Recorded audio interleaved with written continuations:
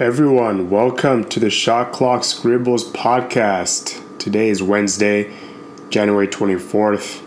We'll be exploring the pulse of the basketball world, focusing on today's hot topics circulating around the league. Today is also my birthday, so this is a birthday pod.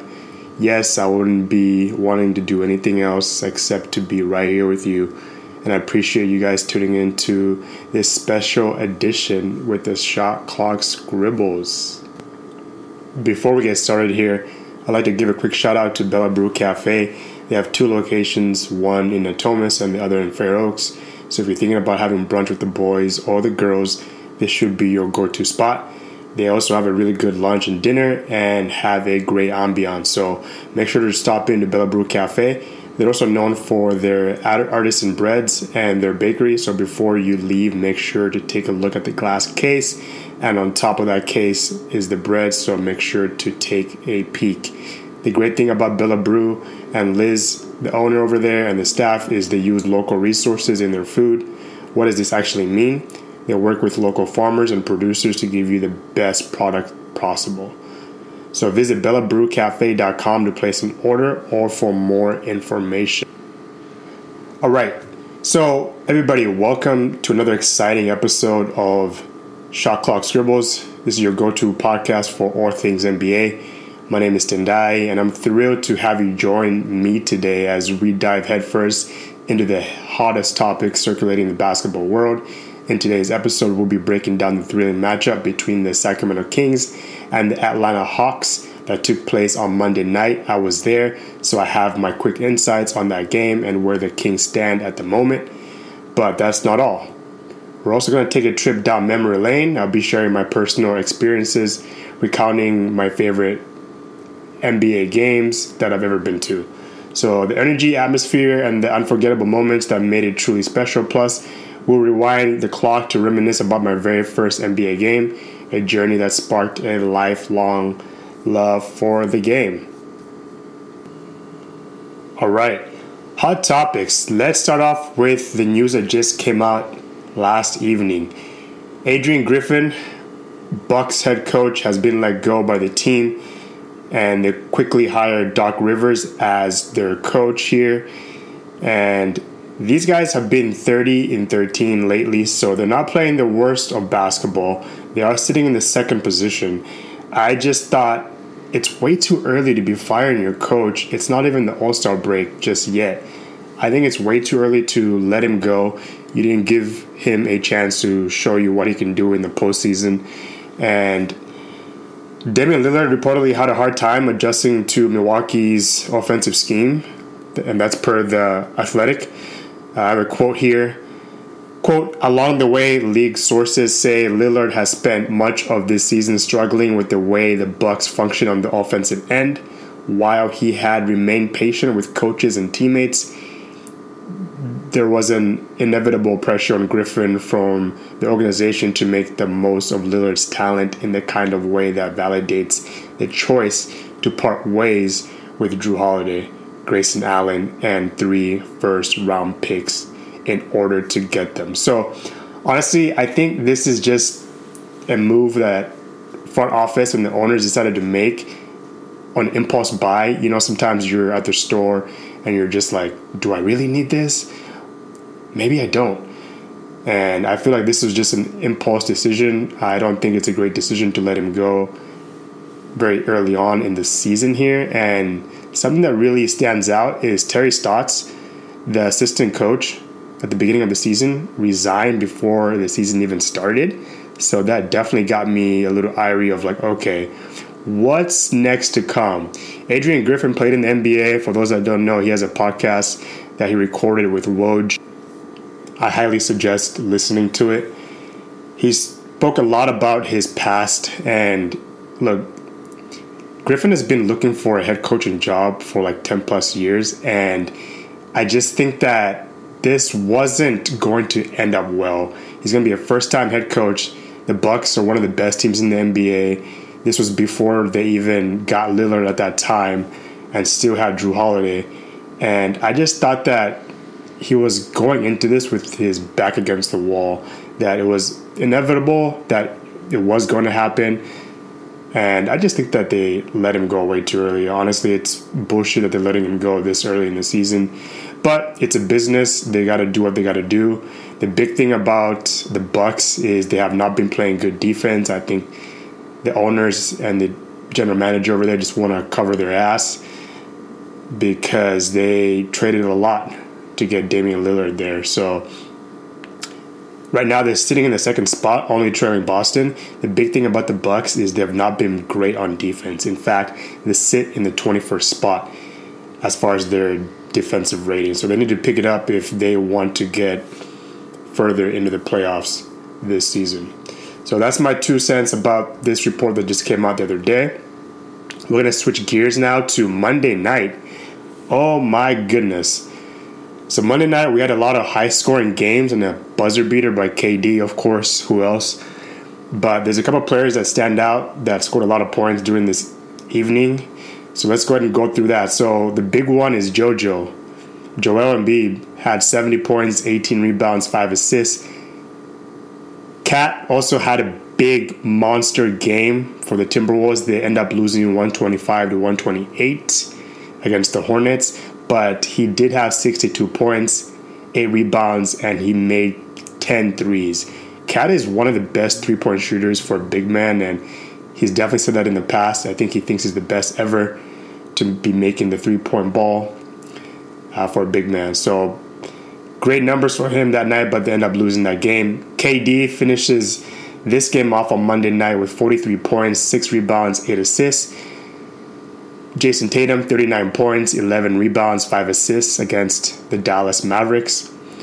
Wemby had 33 points, 7 rebounds, 2 blocks. Luka, 33 points, 18 rebounds, and 13 assists. I did watch some of those highlights during that game. There were a lot of good moments. That Luka and Jaylen Brown matchup was very exciting to watch. Those guys are some of the best to do it in the game. Giannis had 31 points, 17 rebounds, and 10 assists. So he has a triple-dub there for his efforts. Speaking of which, too, Giannis has a documentary he just dropped. Giannis, this is a free promo for you. I got you. But he has a podcast called Ugo, and it's on YouTube right now, sponsored by WhatsApp, I believe. It's about 30 minutes, goes into him going to Nigeria for the very first time, having that homecoming story. I really thought it was amazing to watch. Being from Africa myself, it really reminds me of being home. I know the excitement that there is and how it's so much different from the rest of the world. So I highly suggest watching that. Okay, so let's have our focus in on Joel Embiid. He has been on a tear and he's playing very good basketball. So we're going to break down some things on JoJo here. So JoJo has been playing at an MVP level. Honestly, he is my MVP because he's just been balling out. Let's look at his numbers in a second here, but he's doing it very efficiently as well. He dominates the first and third quarters, and usually Tyrese Maxey is more aggressive in the second and fourth. So if you ever watch the 76ers games, that's usually how it goes as far as how those guys go about their quarters there. So he also gets to the line a lot. In fact, JoJo gets to the line a little over 12 times per game. He makes almost 11 of those, or 88.7 is what he's shooting from the free throw line. And in the top 20, he's the only center. The other one being Bam Adebayo, who averages a little bit over 7 free throws a game. So pretty amazing numbers from JoJo. He's going to get to the line. He loves that elbow area. I have a short chart here that I'll be sharing with you guys and giving you guys a little bit more insight in where he really likes the ball. But this season, he's played 32 games. I know he missed a couple of games this season, but he's still eligible for the MVP. He's playing almost 34 minutes per game. He's averaging 36.1 points a game. He's leading the league in that. And he's having 11.6 rebounds, assists, 5.9. And he's shooting very good from the field, 53.9% from three. He's hitting 36.3%, and his free throws, again, 88.7%. So JoJo been balling out this season. He really likes the ball in that painted area around the arc. He gets the line a lot, and he gets to the cup quite a lot as well, and he's going to be aggressive. He's going to make the other teams foul him. That's what he's going to do, and he's going to punish your big man and have all your big guys basically in foul trouble. So looking at his shot chart right now, he really likes the ball at that elbow. I swear if he gets the ball at that elbow, that's dangerous. It's probably going to be just a walking bucket. It's like a layup for him right now. So he's just been playing lights out. We're going to move on and speak about the next topic here. In big news that just recently happened, Terry Rozier gets traded to the Miami Heat. So the Hornets send Scary Terry to South Beach for a 2027 first-round pick and Kyle Lowry. So I think this is a good choice for the Heat to move Kyle off the books. As we all know, he's been injury-riddled ever since he got there. Butler and Hero have missed several games this season, so you add another player like Terry who can get you a bucket at any time.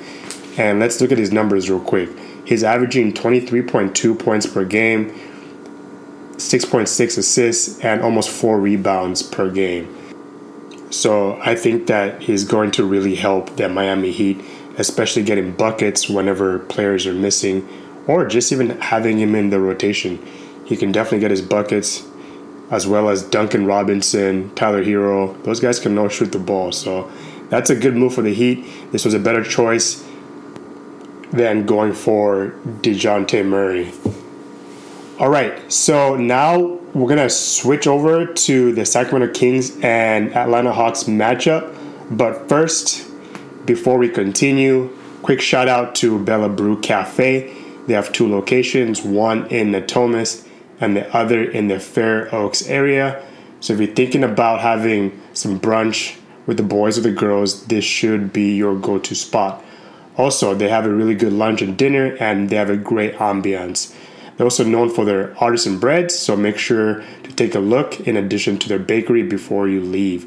The great thing about Bella Brew and Liz, the staff over there, they use local resources. And what does this actually mean? They work with local farmers and producers to give you guys the best products. So visit bellabrewcafe.com to place an order or for more information. Alrighty, so now we're going to switch our attention to the Sacramento Kings and Atlanta Hawks matchup on Monday night, and this was an exciting game to watch towards the very end. The Kings were looking to stop their 4-game losing streak on Monday, and they did that against a team that honestly they should be beating on paper, especially with Trae Young not even in the lineup. So, big moment in the game here is when Atlanta center dunked on Trey Lyles. JaVale had a flush of his own on the other end to cancel this one out. But this was a turning point in the game, as I really felt that the crowd was really into it. Honestly, first, second quarters, they weren't really into it like crazy. Of course, they were winning for a good chunk of the game, but I just felt like this was a moment in the game that basically got people out of their seats and got them amazed. I had my hands at the side of my face too. So that was a very turning moment in this game. I think it really gave the Kings momentum moving forward. Fox was able to hit a couple of jumpers towards late in the game, which we'll be talking about his situation right now at the very end of this insight here with the Kings. But they gave up a lot of points in the paint, a lot of dunks. Mike Brown has said they need to get better on this because teams have a field day in the paint. So that's something I keep saying and advocating is the Kings need a valuable rim protector. And that's not a disrespect to JaVale or Alex Len, but you just need to upgrade in that position right now, especially if you want to keep up with people in the West who are winning games left and right.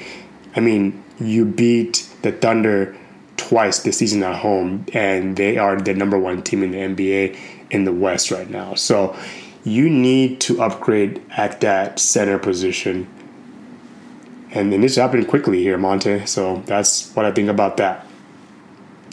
Also, Malik Monk is playing very good basketball. He has the ball in his hands quite a lot lately. The ball is not in Fox's hands as much.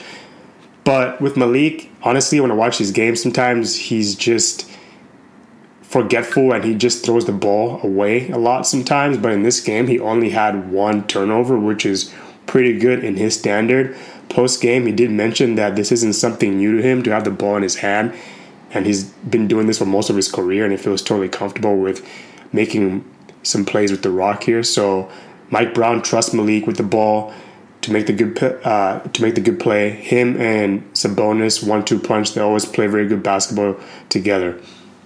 Another thing too that I felt was kind of funny was HB here, Harrison Barnes, was tweeting at halftime that he had 19 points and 4 rebounds. So he's definitely hearing the noise from all the fans that is coming his way. And honestly, I was one of those that said, hey, you need to get him off the books. And I'm still saying they need to get off that contract with HB. But, when these players get in the trade blocks, they start performing like crazy. So HB led the way for the Kings with 32 points, which we'll be diving into stats in just a moment here. But he had a very good game to his standards here. All right, let's switch over to AaronFox. So Fox hasn't been playing that great lately. He hasn't been aggressive even in his standards. James Ham, one of the insiders, said the other morning that he won't go into what is happening with Fox's situation, but it should all come out later down the road. So as some people saw and were making a big deal out of it, they saw that Fox wasn't following the Kings on his Instagram, which I think is old. I don't think he was ever following the Kings on Instagram. And honestly, do you follow your place of work on social media? I mean, I just think that sometimes people blow that out of proportion. But Fox's situation, I honestly think that he's just been going through personal stuff lately, and he hasn't been aggressive and not 100% focused on basketball, which is fine. That's the way that I look at it. I know people always want these guys to be on their best game all the time. He's not going to give you 30 points every single game. He's not going to be aggressive every single game. These guys are human beings too. And so fans, I just want you guys to have some empathy for these guys, because just because they make a lot of money and Fox is a max player, let's just be honest here, like these guys go through stuff. Just because they make a lot of money doesn't mean that they have a perfect life and it's so much better than ours. I think the city has embraced him, and superstars like this don't always wear a Kings uniform. So he recently broke his media silence lately. He gave very short and concise answers to reporters before the game, and he wasn't made available for the media after the game. So you can kind of read between the lines here. Obviously, the way that I look at it is he's going through some personal issues, and that's why he hasn't been playing great as of late. So I just feel like we need to kind of give him space, let him do his thing, and he'll get back to the same player that he was before. I honestly think that too, he might be beating himself up for that play in Phoenix when he fouled KD and they ended up losing that game. But it is what it is. I was also thinking and talking to somebody recently that maybe it was because of Mike Brown and what he said, holding the players accountable. Domas has been doing interviews though. So I don't think that's a thing of the players being held accountable, especially after the blowout losses that they had. But let's just kind of continue to monitor this situation. All right, let's talk about the box score here for the Kings side. Harrison Barnes had a really aggressive game. He finishes off with 32 points. He was very efficient too, 50% from the field and 50% from the three, and made all of his free throws 8 for 8. So that's a pretty damn good game from HB. Keegan Murray wasn't really shooting it lights out. Finishes off with 13 points in 32 minutes. Domantas Sabonis, Domas here. The Kings have been getting better at their free throws, and I'm happy about that. He went 6 for 6 from the free throw line, 40% from the field, and he has another double-double. Kevin Huerter, 8 points. Fox only had 12 points in almost 35 minutes of play here. Monk had 13 points as well. He played about 25 minutes. He is that glue and engine for that second unit, and I thought Malik was good today. He made all of his free throws as well, 5 for 5, which I always say the Kings need to get better on free throw shooting, and it looks like those guys have been practicing their free throws because, you need to make your free throws. Trey Lyles was good off the bench for them as well, finishes off with 10 points in about 16 minutes of action, 50% from the field, and 40% from the three-point line here. I also feel like Sasha added some shooting for them. He finishes off with 8 points. He went 66.7% from 3 and 75% from the field. So pretty good game there. The Kings need to continue. What's up for them moving forward is they have a 7-game road trip moving forward. They're starting off in San Francisco tomorrow against the struggling Warriors. Then they get the Mavs, Grizzlies, Heat, Pacers, Chicago, Cleveland, and come back on February 7th and take on the Detroit Pistons. So that should be an interesting one. Let's move over to the Hawks box score here. I was looking forward to watching DeJounte Murray, and boy, did he ball out in this one. 35 points, 47.8% from the field, 60% from 3, 7 out of 8 from the free throw line. He was the best player for the Hawks, and he was looking to be aggressive. The ball was in his hand quite a lot. Trae Young did not play in this game, which is also why I think they're also looking to get rid of DJ, is Trae Young and DeJounte Murray both need the ball in their hand. They're two ball-dominant guards, and I just don't think it's working out, and I think that's why they're parting ways with him. Oh, at least wanting to part ways. Bogdanovic, 18 points. Very good player. I love watching him play. He did play for the Kings, so I did watch a lot of him. I love him. He's good. He had a really good moment with Peja and the owner, Ronda Vive, before the game. Clint Capella, 11 points. Jalen Johnson, who I was kind of disappointed in this game. He played almost about 40 minutes, and he only had 11 points. He really struggled to shoot the three. He was only 14.3% from the three. That's not really 100% his game, but I understand. But he also did not shoot the ball very well from the field. He went 4 for 18 as he struggled there. Sadiq Bey, 13 points. And Garrison Matthews hit a couple of threes, 3 of them to be in fact. He finishes off with 9 points. So the Hawks really missed Trae Young, who has been in trade talks in the offseason here. It looks like the Lakers are interested in him and or Donovan Mitchell. So let's continue to monitor what happens in the offseason. But they really missed Trae Young as he was in concussion protocols. DJ continues to be in trade talks. He's in San Francisco right now. They play the Warriors tonight. And it just looks like it's nearing its end. So let's just see how this one goes here.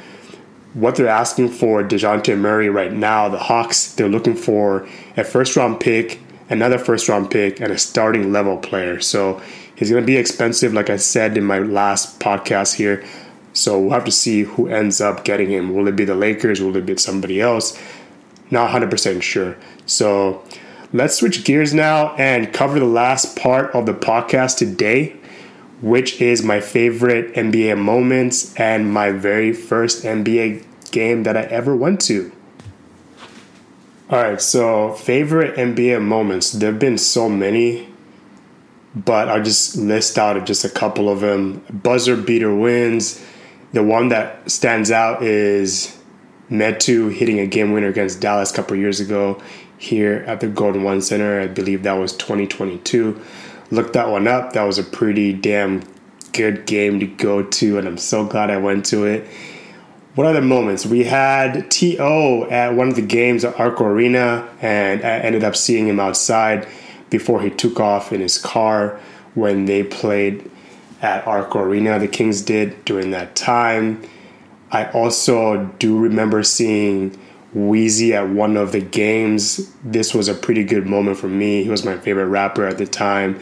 He played the night before, and the night after, the Hornets, the New Orleans Hornets at the time, played the day after he performed. And I took pictures of CP, Peja Stojakovic, David West, Tyson Chandler, James Posey. Those are some of the guys that were a part of that team and was coached by Byron Scott, the Lakers legend.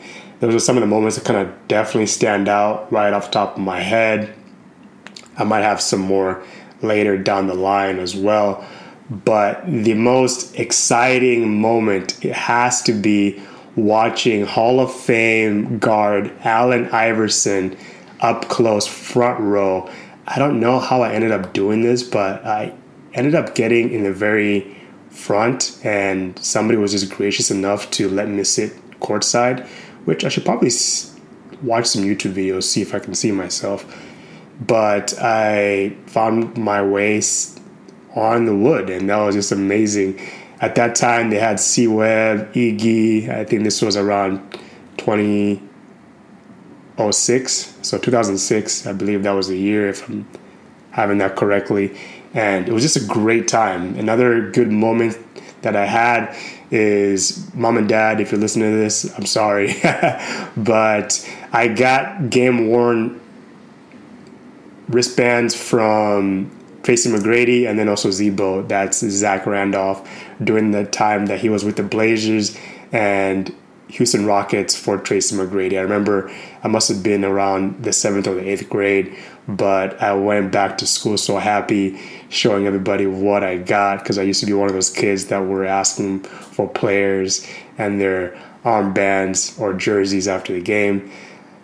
I also do remember seeing Kobe for the very first time. I did sit pretty high up, but I was at the game, and those were some pretty damn good moments. I was watching my favorite basketball player of all time, Kobe Bryant, during that time. I forget what year that was. That must have probably been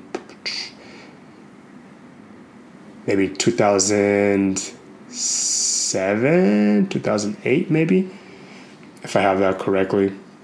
Or maybe it was a little bit later, maybe around 2013. Actually, that's about accurate. I think that was around then. So, amazing time at the Kings games. I've had so many great memories, and those are just some of the ones that stick out. But the biggest one for me was just taking a look at CP up close and some of the Hornets players. Like, damn, I'm standing right by these guys. That's crazy. So that's my story on that. Let's switch gears now to my first NBA game. First NBA game. All right. So I think the very first game I went to was in 2005 when the San Antonio Spurs came into town. And I can just remember being in such an awe of seeing these players at that time. Backflash, I had never gone to any games. I was watching everything on TV. And I was there at the game, and I just couldn't believe it. I was in awe. I was just so amazed to be seeing some of the best players in the whole entire world right in front of me there. And it was an amazing time. I think I went alone too, so I rode solo. And some of the players during that team, I have a graphic up here, but Brent Berry, Bruce Bowen, Devin Brown, Timmy Duncan, Manu Ginobili, Robert Horry, Big Shot Rob. Some other players, Sean Marks, Nazir Muhammad, the big man, and the big guy, Rasho Nestrovic. I don't know why I like saying that so much, but Glenn Robinson, rest in peace as well. Malik Rose, who Jack said that they should definitely retire his number. So I'll let you guys debate all that. Ben Udrih. But this team actually went to the finals and actually won. So they were NBA champions that year. I think this was 2005, if I have it correctly. But yes, that was my very first game, was the San Antonio Spurs against the Sacramento Kings. And I would never forget that game. I have all the little books that they used to give you, the physical versions when you went to the games. Everything is digital now, but I have those mementos for the rest of my life. All right, folks, on that note, I appreciate you guys listening. Thank you for listening. I really do appreciate your time. You guys could be listening or doing anything else, so thank you. Make sure to subscribe and follow me on Instagram, Shot Clock Scribbles. Thanks again, and catch you on the next one.